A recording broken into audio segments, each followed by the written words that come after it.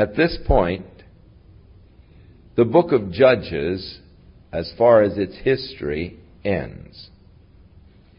What remains in the book of Judges is not now in chronological order. This is an appendix to the book of Judges as we get into chapter 17. And it tells us basically of the moral conditions of the nation of Israel during this time after Joshua. And the stories, some of them take us clear back to the time immediately after Joshua. So if you can now shift gears in your mind and go in reverse, we come to the end of the historic chronological order with Samson. After Samson, there arises then Samuel. We'll get that after we get through the book of Ruth. But now we're going to get into an appendix, and we're going to go back in the next few chapters and examine some of the moral decay that was going on in Israel during the time of the period of the Judges.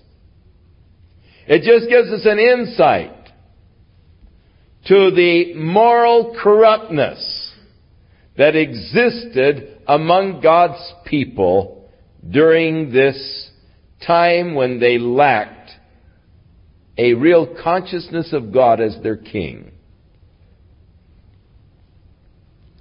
So the first story begins in chapter 17. There was a man who lived on Mount Ephraim whose name was Micah.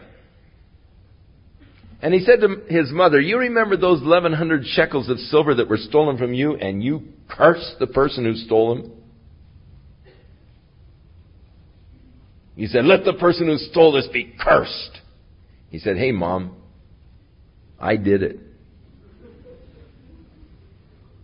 And here are the 1,100 shekels back." And she said, "Oh, blessed be thou, my son, of the Lord," and all. I had really intended to take that silver and make some little idols for you. And so she gave him a portion of the silver in order that he might make a little image. And he gave them to the founder, who made a graven image. And they were in the house of Micah, molten images. And the man Micah had a house of gods, and he made an ephod and a teraphim. And he consecrated one of his sons, who became his priest. For in those days there was no king in Israel, but every man did that which was right in his own eyes. And therein is a insight into the moral degeneracy. They had lost the fact that God was to be their king. They had lost the consciousness of that fact. And every man, rather than being ruled by God, was doing that which was right in his own eyes. It was a period of anarchy. Everybody just did what he wanted to do, what was right in his own eyes. It is sort of what they are trying to bring to pass in this existentialism. Everybody just relate to experience as you feel that you should relate to it. There isn't any really right or wrong way. If it feels good, do it, you know. If it feels right, do it. And this is the kind of chaotic condition that was going on in Israel. This kind of anarchy where everyone was just doing what was right in their own eyes. Not really following the government of God or the law of God. Now, Micah, in making these images, was not making really pagan kind of images, but images, no doubt, that would represent God to him. But in the second commandment, God had expressly forbidden making any graven images or likeness of God to bow down and worship. So he was violating the commandment of God, but trying to make an image of God. He was not turning from Jehovah in that sense of making an image of Baal or Molech or or one of the pagan gods, but he was trying to make an image of God. And then with the teraphim and the ephod, seeking to tie the whole worship of Jehovah together, making a little worship center in his house, where he has his own little idols in the house where he goes to pray and goes to worship. Now this was expressly forbidden by God. And yet, having lost the consciousness of God's presence, he is wanting something to remind him of the presence of God, and thus he's made his little worship center in his house with his little idols and all, the place where he could go and pray. His own little private altar. Now, whenever a person makes an idol,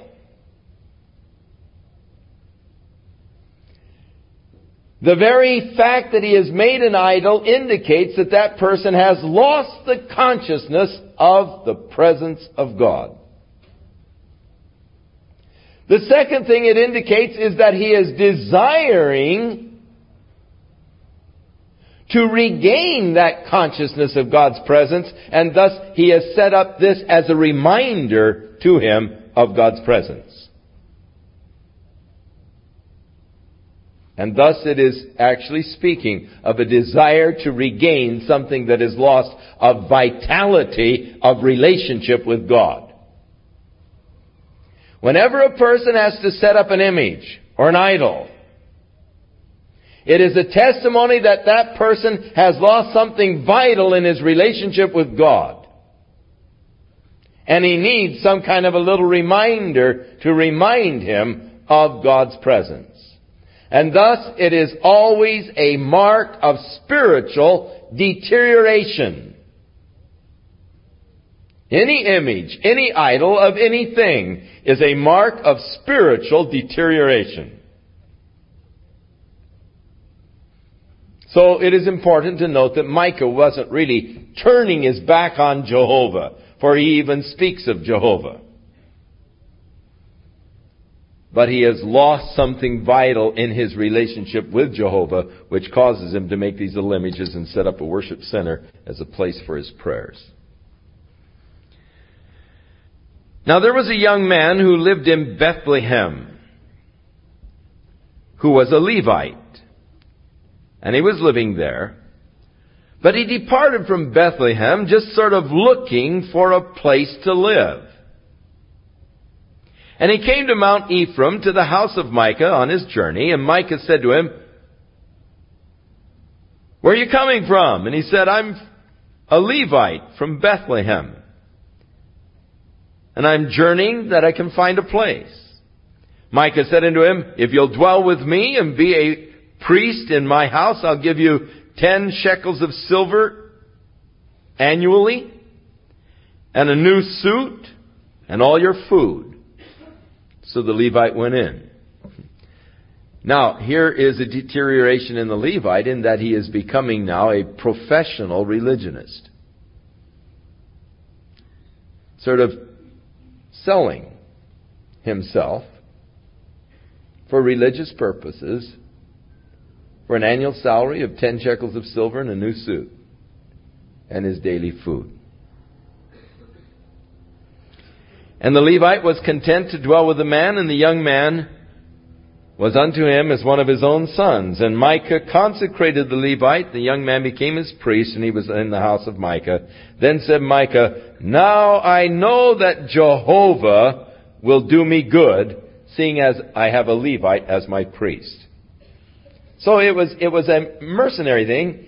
I know I'm going to prosper now because I got a Levite for a priest. And that's the only reason why he wanted the Levite, is so he could prosper. In other words, it was the idea of using God for gain. Paul speaks in the New Testament of the error of those who think that godliness is a way to gain. He calls it a pernicious doctrine. He said, turn away from such people who say that godliness is a way to get rich. That godliness is a way to prosperity.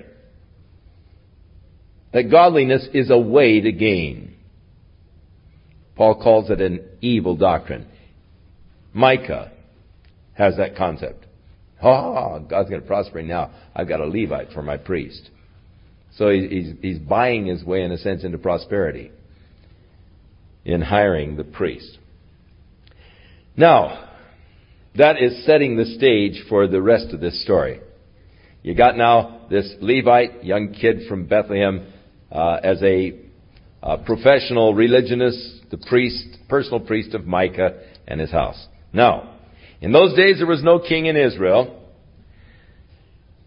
and the tribe of the Danites sought an inheritance to dwell in, for they were unable to drive the Philistines out of that territory of Ashdod, Ashkelon, Gaza, and that beautiful valley area. And they were had at this point occupied a small little territory, 20 miles from Jerusalem, 15 miles from Jerusalem towards Tel Aviv, the little valley of Eshtaol.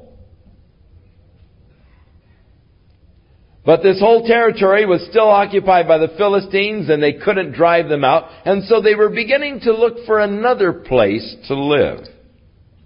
And so they sent out 6 men to sort of look out over the whole country to see if there isn't another place that they might move, that the tribe of Dan might inhabit, in order that they could have more territory for farming and all, because that area that they had taken just wasn't sufficient for their needs. And so these men started north, and they came to Ephraim, to the house of Micah, and they stayed there. And when they were by the house of Micah, they knew the voice of the young man, the Levite. And so they turned in, they said unto him, "What brought you here? And how much are you making in this place? And what are you doing?" And he said unto them, "Well, I came to Micah, and he needed a priest, so he hired me, and he gives me 10 shekels of silver a year and a new suit, all my food. And I'm his priest." And they said, "Well, ask counsel of God for us, that we might know whether we're going to be prosperous in our search." And so the priest said unto them, "Go in peace. Before the Lord is your way, wherein you go." In other words, go in peace. God is going before you, and He's going to prosper you in your way. So the 5 men departed, and they came to Laish. And they saw the people that were there, how they dwelt carelessly after the manner of the Sidonians. They were quiet and they were secure, and there was no magistrate in the land that might put them to shame for anything. And they were far from the Sidonians and had no business with any man. So they found this city of people there, Laish. And the people were just really living very carelessly. They didn't have business or trade with anybody else. They were a long way from Sidon. Actually, they were clear over the Lebanese mountain range from Sidon. And they were isolated, and really they looked to be an easy prey. Now they dwelt in a beautiful section of land. Right past the city there flowed the Jordan River. And it was near the headwaters of Jordan. So there was no water pollution. The water was clear. It's great. And there's good farming territory around there. And it's just a beautiful valley, fertile valley. And they said, "Wow, look at this, Be nice to live up here." So they came back to their tribe, and they described the place that they had found. Its beauty and its advantages. Oh, there's plenty of water, good area to live and all, and it's beautiful. And it really is. It's one of the most beautiful places in Israel. And so they sent back an army of 600 men in order to take this city.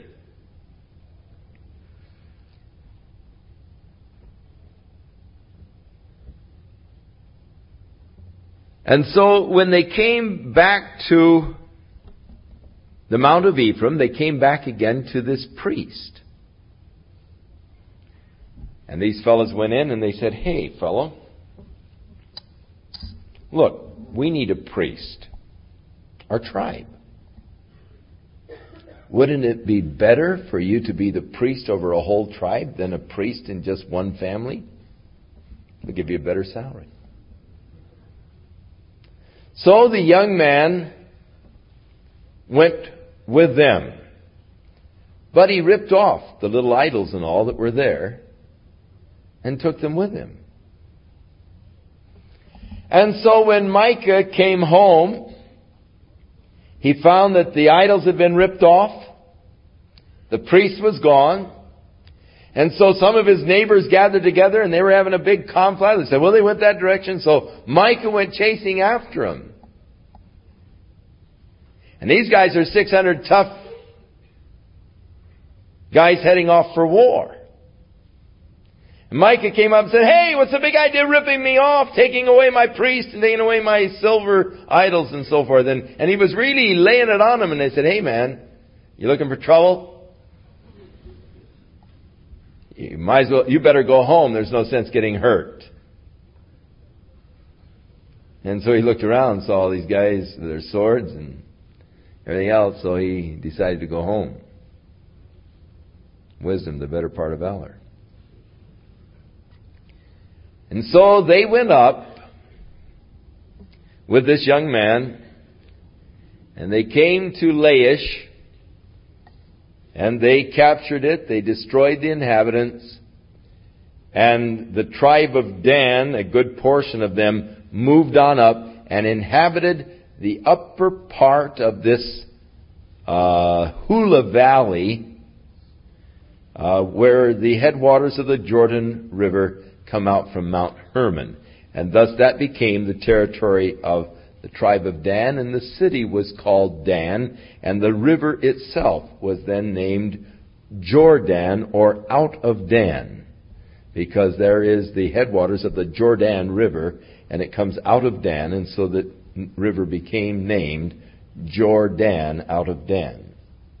So that is just one of the little stories that is told here. And the second story that gives us an insight to the confusion that existed, both civil and religious, during this particular time, has to do with the story of a man who was a Levite. Now again in chapter 19 it says, "It came to pass in those days when there was no king in Israel." Now, no king in Israel. You see, Israel was intended by God to be a theocracy. God wanted to be the king.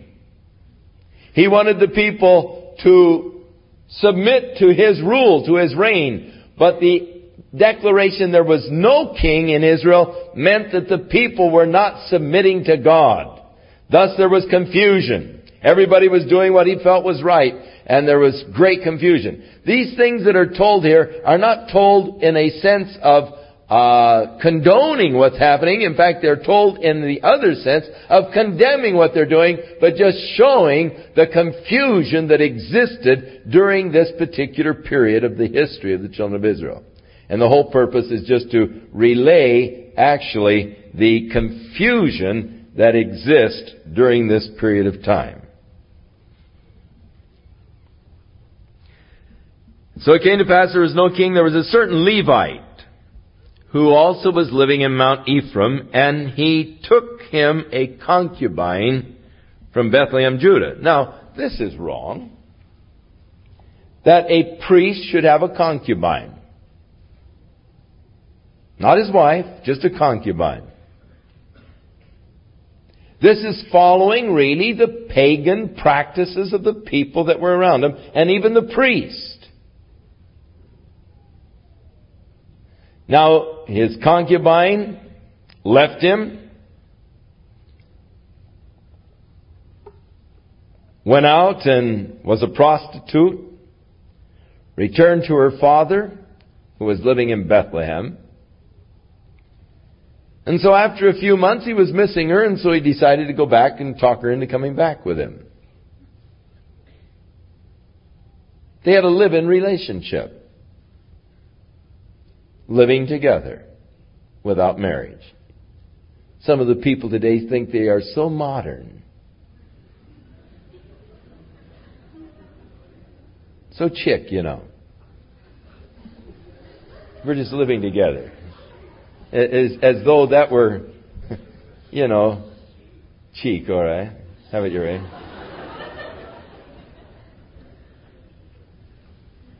CHIC.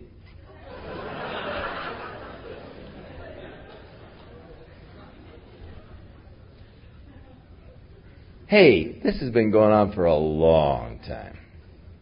You're old-fashioned.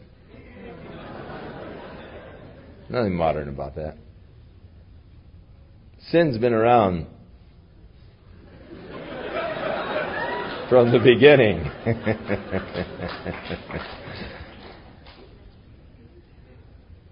So he went down to Bethlehem, where she had gone back to her dad, to talk her into moving back in with him again.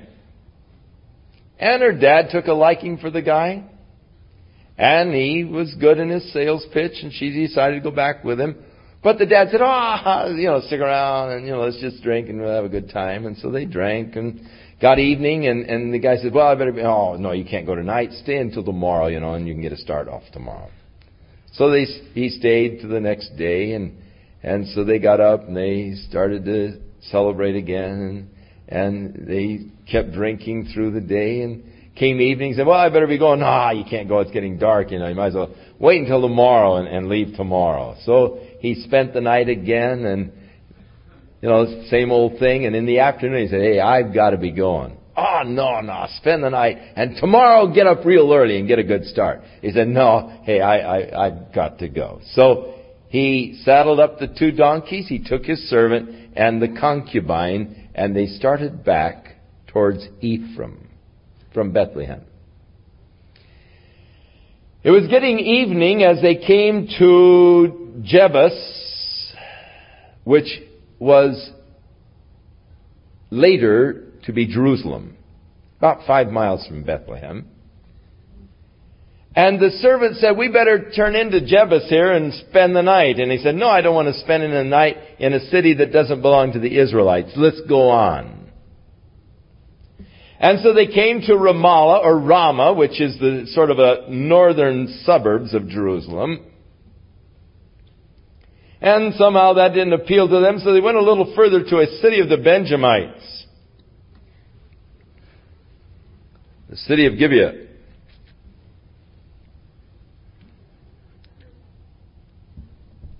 And he said to his servant, come, let us draw near and we'll spend the night here. And as the sun went down, they were by Gibeah that belongs to Benjamin, and they turned in to lodge in Gibeah. And when he went in, he sat down in the street, for there was no man that took him into his house for lodging. Now, in those days, they didn't have motels, hotels kind of things, and people were just gracious, and they would just take you into their home. If you were a traveler coming along, hospitality was the thing, and they'd say, hey, come and spend the night with us. And so no one invited him to spend the night, and an old man was coming in from the fields. He'd been working rather late. And he also was from Mount Ephraim area, which meant that he was of the tribe of Ephraim, not a Benjamite. And he saw this fellow in the street, and he said, hey, what are you doing here in the street? You can't spend the night in the street. And he said, well, no one's invited me home. He said, well, come on home to my house. He said, where are you from? He said, I'm from Ephraim.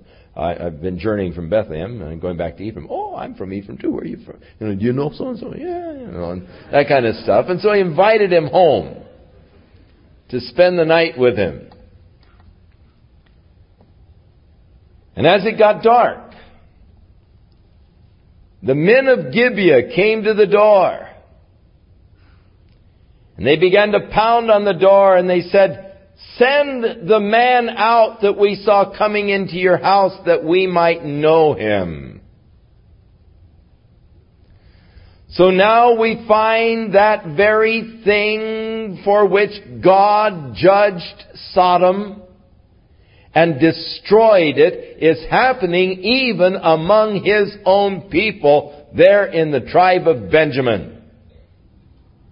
The very same thing that happened when the angels came into the house of Lot in Sodom, and the men of the city circled the house and said, "Send them out, that we might know them, or that we might have sexual relations with them, or homosexual relations with them." And here we see the moral depravity that has taken place even among God's people, the Benjamites. And so it's giving you an insight into the moral decay of Israel during the period of the Judges. And again, an insight into the whole cultural scene. The old man said, "Hey, this man's my guest. I've got a daughter who is a virgin, and here's his concubine. We'll send them out, and you do with them whatever you want. But don't, touch my guest."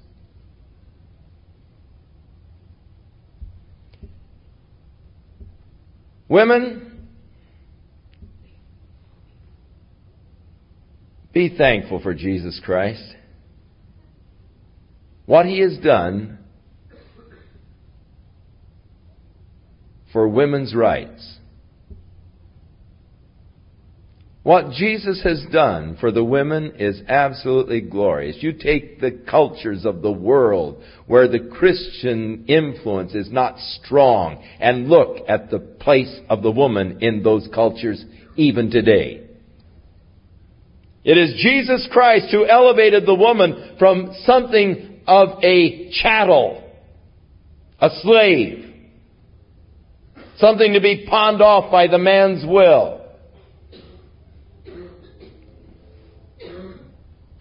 and elevated her into an equal in the sight of God. For in Christ Jesus there is neither male nor female. There's no superior sex or anything else. There is just a beautiful equality in Jesus Christ, and Jesus elevated the woman from this place of the pagan cultures where she was put down and subjugated and treated like dirt. And Jesus lifted the womanhood and gave respect and dignity to women, which the men weren't willing to grant in their pagan cultures.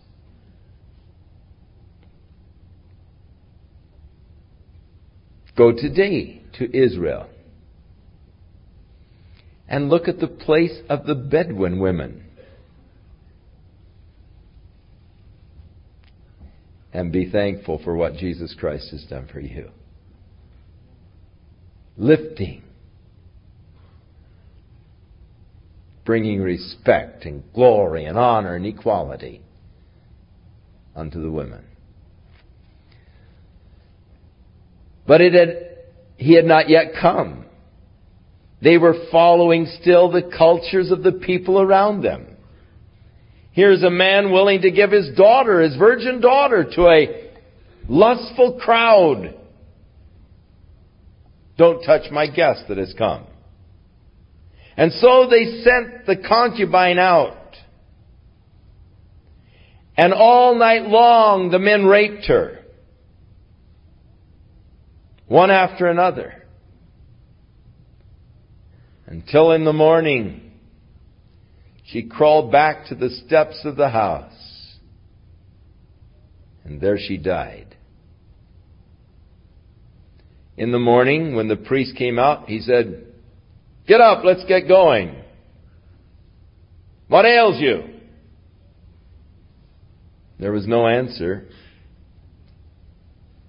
He touched her and found she was dead. So he put her on the donkey, took her back to Ephraim to his house, and there he butchered her body, cutting it into 12 pieces, and sending a piece of her body to all of the tribes. Now it had what he hoped it would have. It had a shock effect upon the tribes. They were horrified to get a part of a torso, a leg, an arm, a head. And they gathered together. And this man told them the evil that was done by the Benjamites, by those from the tribe of Benjamin, the city of Gibeah. He told them the horrible evil that had befallen him while he was there. And the people of Israel were incensed against against the Benjamites. And so they decided to go against them in battle. And they gathered an army of 400,000 plus. And they inquired of the Lord, and they said, "Who shall go up first?" And the Lord said, "The tribe of Judah." So the tribe of Judah went up against Gibeah, but the men of Benjamin were tough. They had 700 fellows who could throw a stone with a sling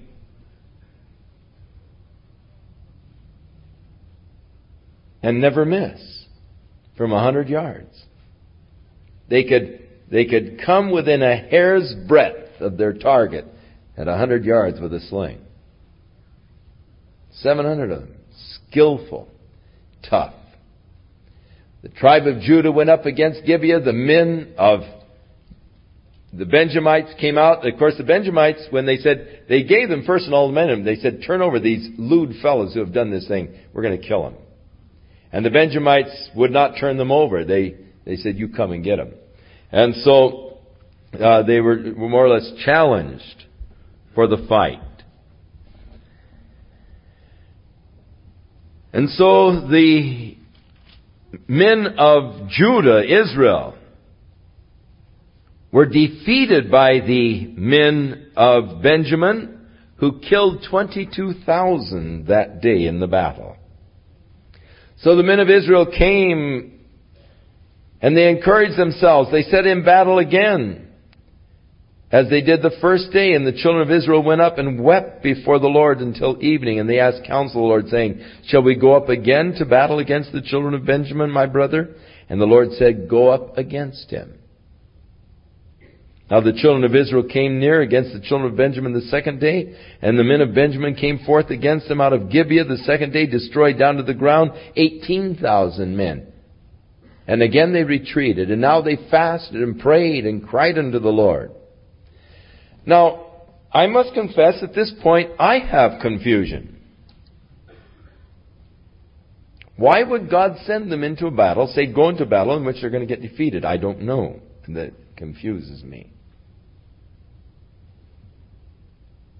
But the first 2 days when they went in, they got whipped, and though God had said, "Go," even said the tribe that was to go first. I don't understand that. You say, "Oh, well, that's horrible, you don't understand." Well, perhaps so. But I don't know everything. And God said, "My ways are not your ways, saith the Lord. My ways are beyond your finding out." Even as a woman this morning asked me after the service, she said, "Why would God choose Samson if in his foreknowledge he knew he was going to fail?" That's a good question. I don't know.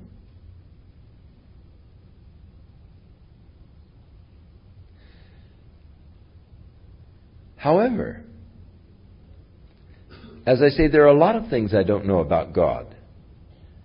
And I'm sort of glad I don't know.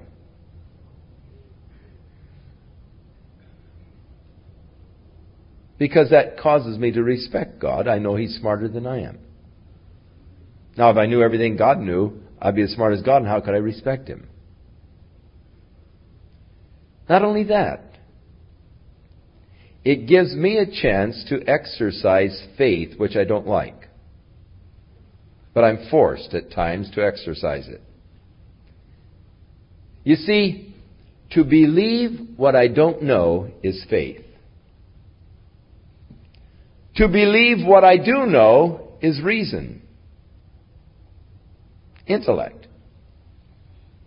Now, I know a lot of things. And I believe them because my intellect tells me, well, that's right. I can balance it in my intellect. I can rationalize it. So I say, well, I believe Jesus is the Son of God. Great deal.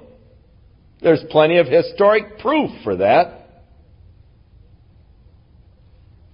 I believe Jesus rose from the dead. Big deal. There's plenty of historic truth for that. And proof. If you can prove anything in history, you can prove that Jesus rose from the dead. If history has any value for proof of past events. If you want to prove that Hannibal crossed the Alps, you can prove that Jesus rose from the dead just as much as you can prove that he crossed the Alps or that Washington crossed the Delaware.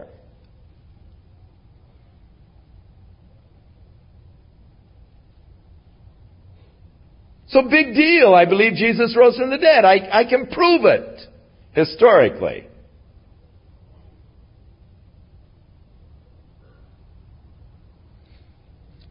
It is the things that I can't prove, that I have to just believe by faith, that God honors. I say that I believe Jesus is the Son of God. Great. The devils believe that too. What does that make me? Nothing.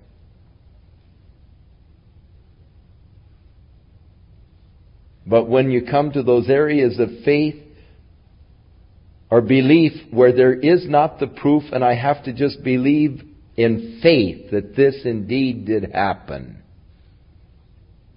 That he died, yes, that's a historic fact. But that he died for my sins, that's something I accept by faith. That God laid upon him my sins when he died, I accept that by faith. That he rose, that's a historic fact. But in his resurrection, he provided justification for me, that's faith. That's what makes me saved. Is believing what I don't understand. I don't understand how or why he would die for me.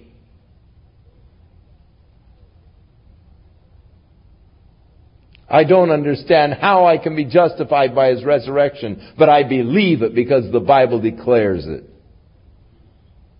And thus there are many things in my Christian experience that I believe, though I can't rationalize them. And the things especially when a person says to me, why did God? And someone the other day started out their question and said, why did God? I said, that's all for you need to go. I don't know.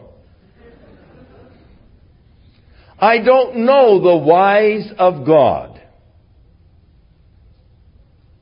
My ways are not your ways, saith the Lord. My ways are beyond your finding out. And thus, when I cannot reason or intellectualize anything, I then, by faith, if God said it, I believe it.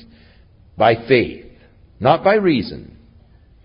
I take a step higher than my reason, and I step into that realm of faith, believing it because God said it, and God, who cannot lie, has declared his truth, and I believe it, though I can't rationalize it or understand it in my mind.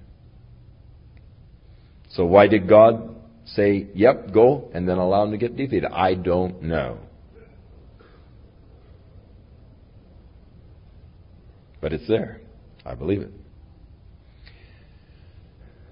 The third day, they fasted, they prayed, they waited upon God. Shall we go again? Yes, go again.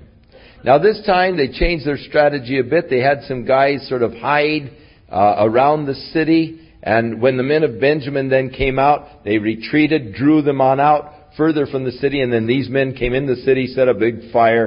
And the men of Benjamin turned around, saw their city was on fire. And you know, the fight was gone out of them, and they killed 20,000 of them there in the field. Some of them tried to flee. They grabbed them, killed 3,000 in another place, killed a couple thousand in another, and pretty much wiped out the men from the tribe of Benjamin. In fact, there were 600 men who escaped the slaughter, but the rest of them were wiped out. Now, these men, in chapter 21, had made an oath. They had sworn in Mizpah, saying, There shall not any of us give his daughter unto Benjamin for a wife. These Benjamites do these things. None of us will allow them to marry our daughters. It was a vow that they made. Now, let me say that most vows like this one are stupid. Most of the vows that are given in the Bible are stupid. This is a stupid vow. Saul made a stupid vow. When he saw Jonathan wiping out the Philistines with his armor bearer, he said, "Cursed be the man who eats anything today until Saul be avenged of all of his enemies." Stupid vow. Because later on in the day, as they were chasing the Philistines, the guys were so hungry and they were getting faint and weak because they didn't have any food. They were running out of energy. And they could have really slaughtered a lot more of the Philistines that day. Had a total victory, but this stupid vow of Saul, which really had no sense behind it. Cursed be anyone who eats anything until Saul, sort of a exalting of himself. And of course, Jonathan, his son, didn't hear his old man saying that. He was busy fighting the Philistines. And running through the forest, he saw this honeycomb, and he put his spear out and, reached through, and then he licking on his spear as he was chasing the Philistines. And the honey, the quick energy, he was revived, and had all that energy and really got after them and was able to go. And then later on, his old man said, "Somebody broke my vow today. Who was it?" No one would rat on him, so he said, "Divide in 2 companies. All of you and my son and Jonathan will cast lots." Lots fell on Saul and his son. He said, "Jonathan, what have you done?" "Hey, Dad, I didn't know what you said. I going through the forest and I saw the honeycomb and I put my spear in and ate it. And I was revived." "Hey, Dad, it was sort of foolish for you to say that. Look how faint the guys are. We could have wiped out the Philistines totally today if the guys had strength. But they ran out of energy." Saul said, "Put him to death." Oh, what a stupid guy.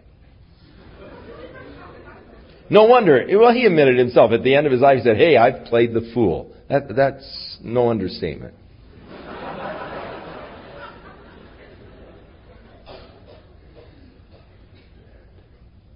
Jephthah made a stupid vow. We studied that last week. Remember, the first thing that comes out of the door of my house, I'll sacrifice it as a burnt offering unto the Lord. The Bible says quite a bit about keeping your mouth shut. When you go into the temple of the Lord, put a lock on your mouth lest you sin with your mouth.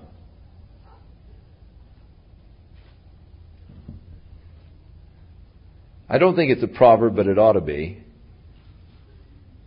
It is better to keep your mouth shut and let people think you're a fool than to open it and dispel all doubts.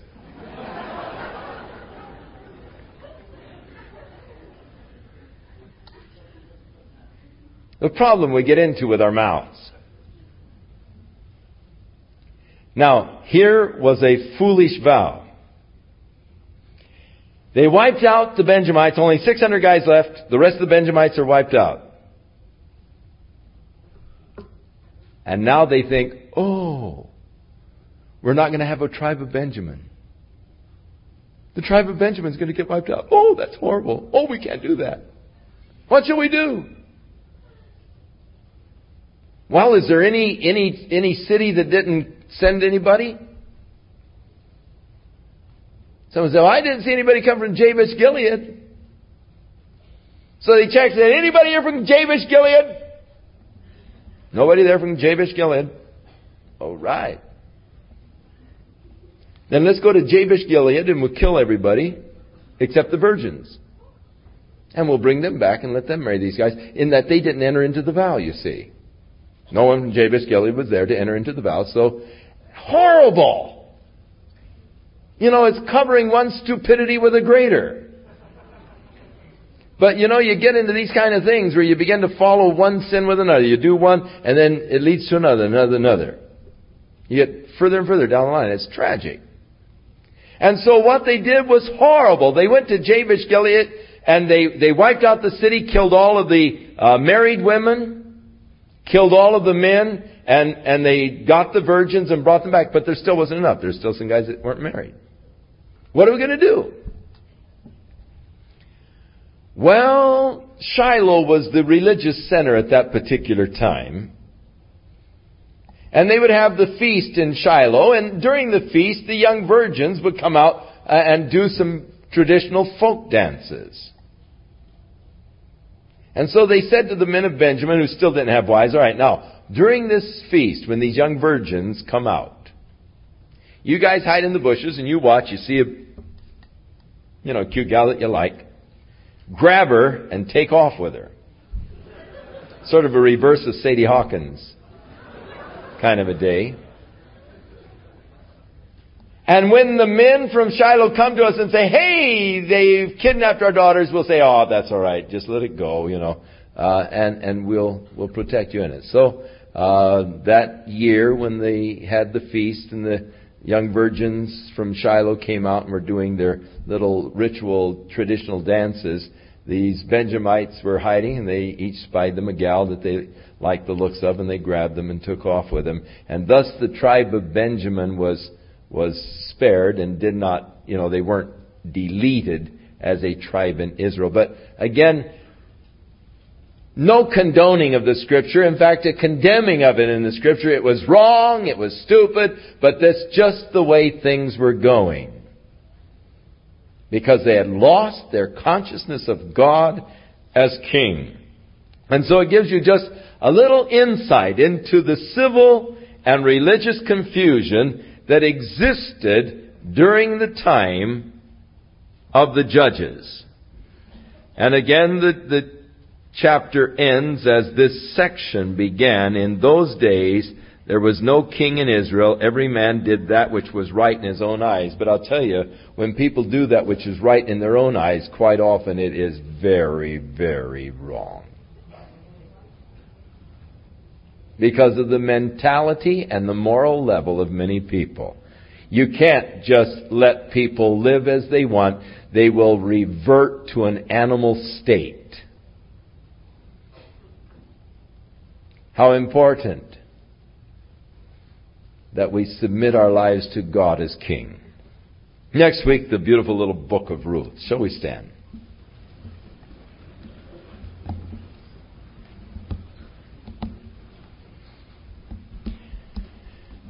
Let's turn back to number 6. For a long time, I've been wanting us to learn this chorus that Crystal taught us tonight as sort of a departing kind of a chorus. I think it's beautiful, as sort of a conclusion to the service and departing from one another to pronounce this blessing of God upon each other. And I don't know if Crystal's still here, but if she is, she can probably help me. I don't think I know this chorus, but I think I can start it if you can finish it. All right, Crystal. I'll sing the after part. No, tell you what. Let the men sing the first, the Lord bless you, and let the women echo it. And keep you, the women echo it. And then we all sing together those other parts. So men, join with me. Women, join with Crystal. And then we'll all sing those parts together. The Lord bless thee. The Lord bless thee. And keep thee. The Lord make His face to shine upon thee, and be gracious unto thee, and be gracious unto thee. The Lord lift up His countenance upon thee and give thee peace. The Lord bless thee, and keep thee. The Lord make His face to shine upon thee, and be gracious unto thee, and be gracious unto thee. The Lord lift up His countenance upon thee and give thee peace. Once more, and this will be our benediction. The Lord bless thee and keep thee. The Lord make His face to shine upon thee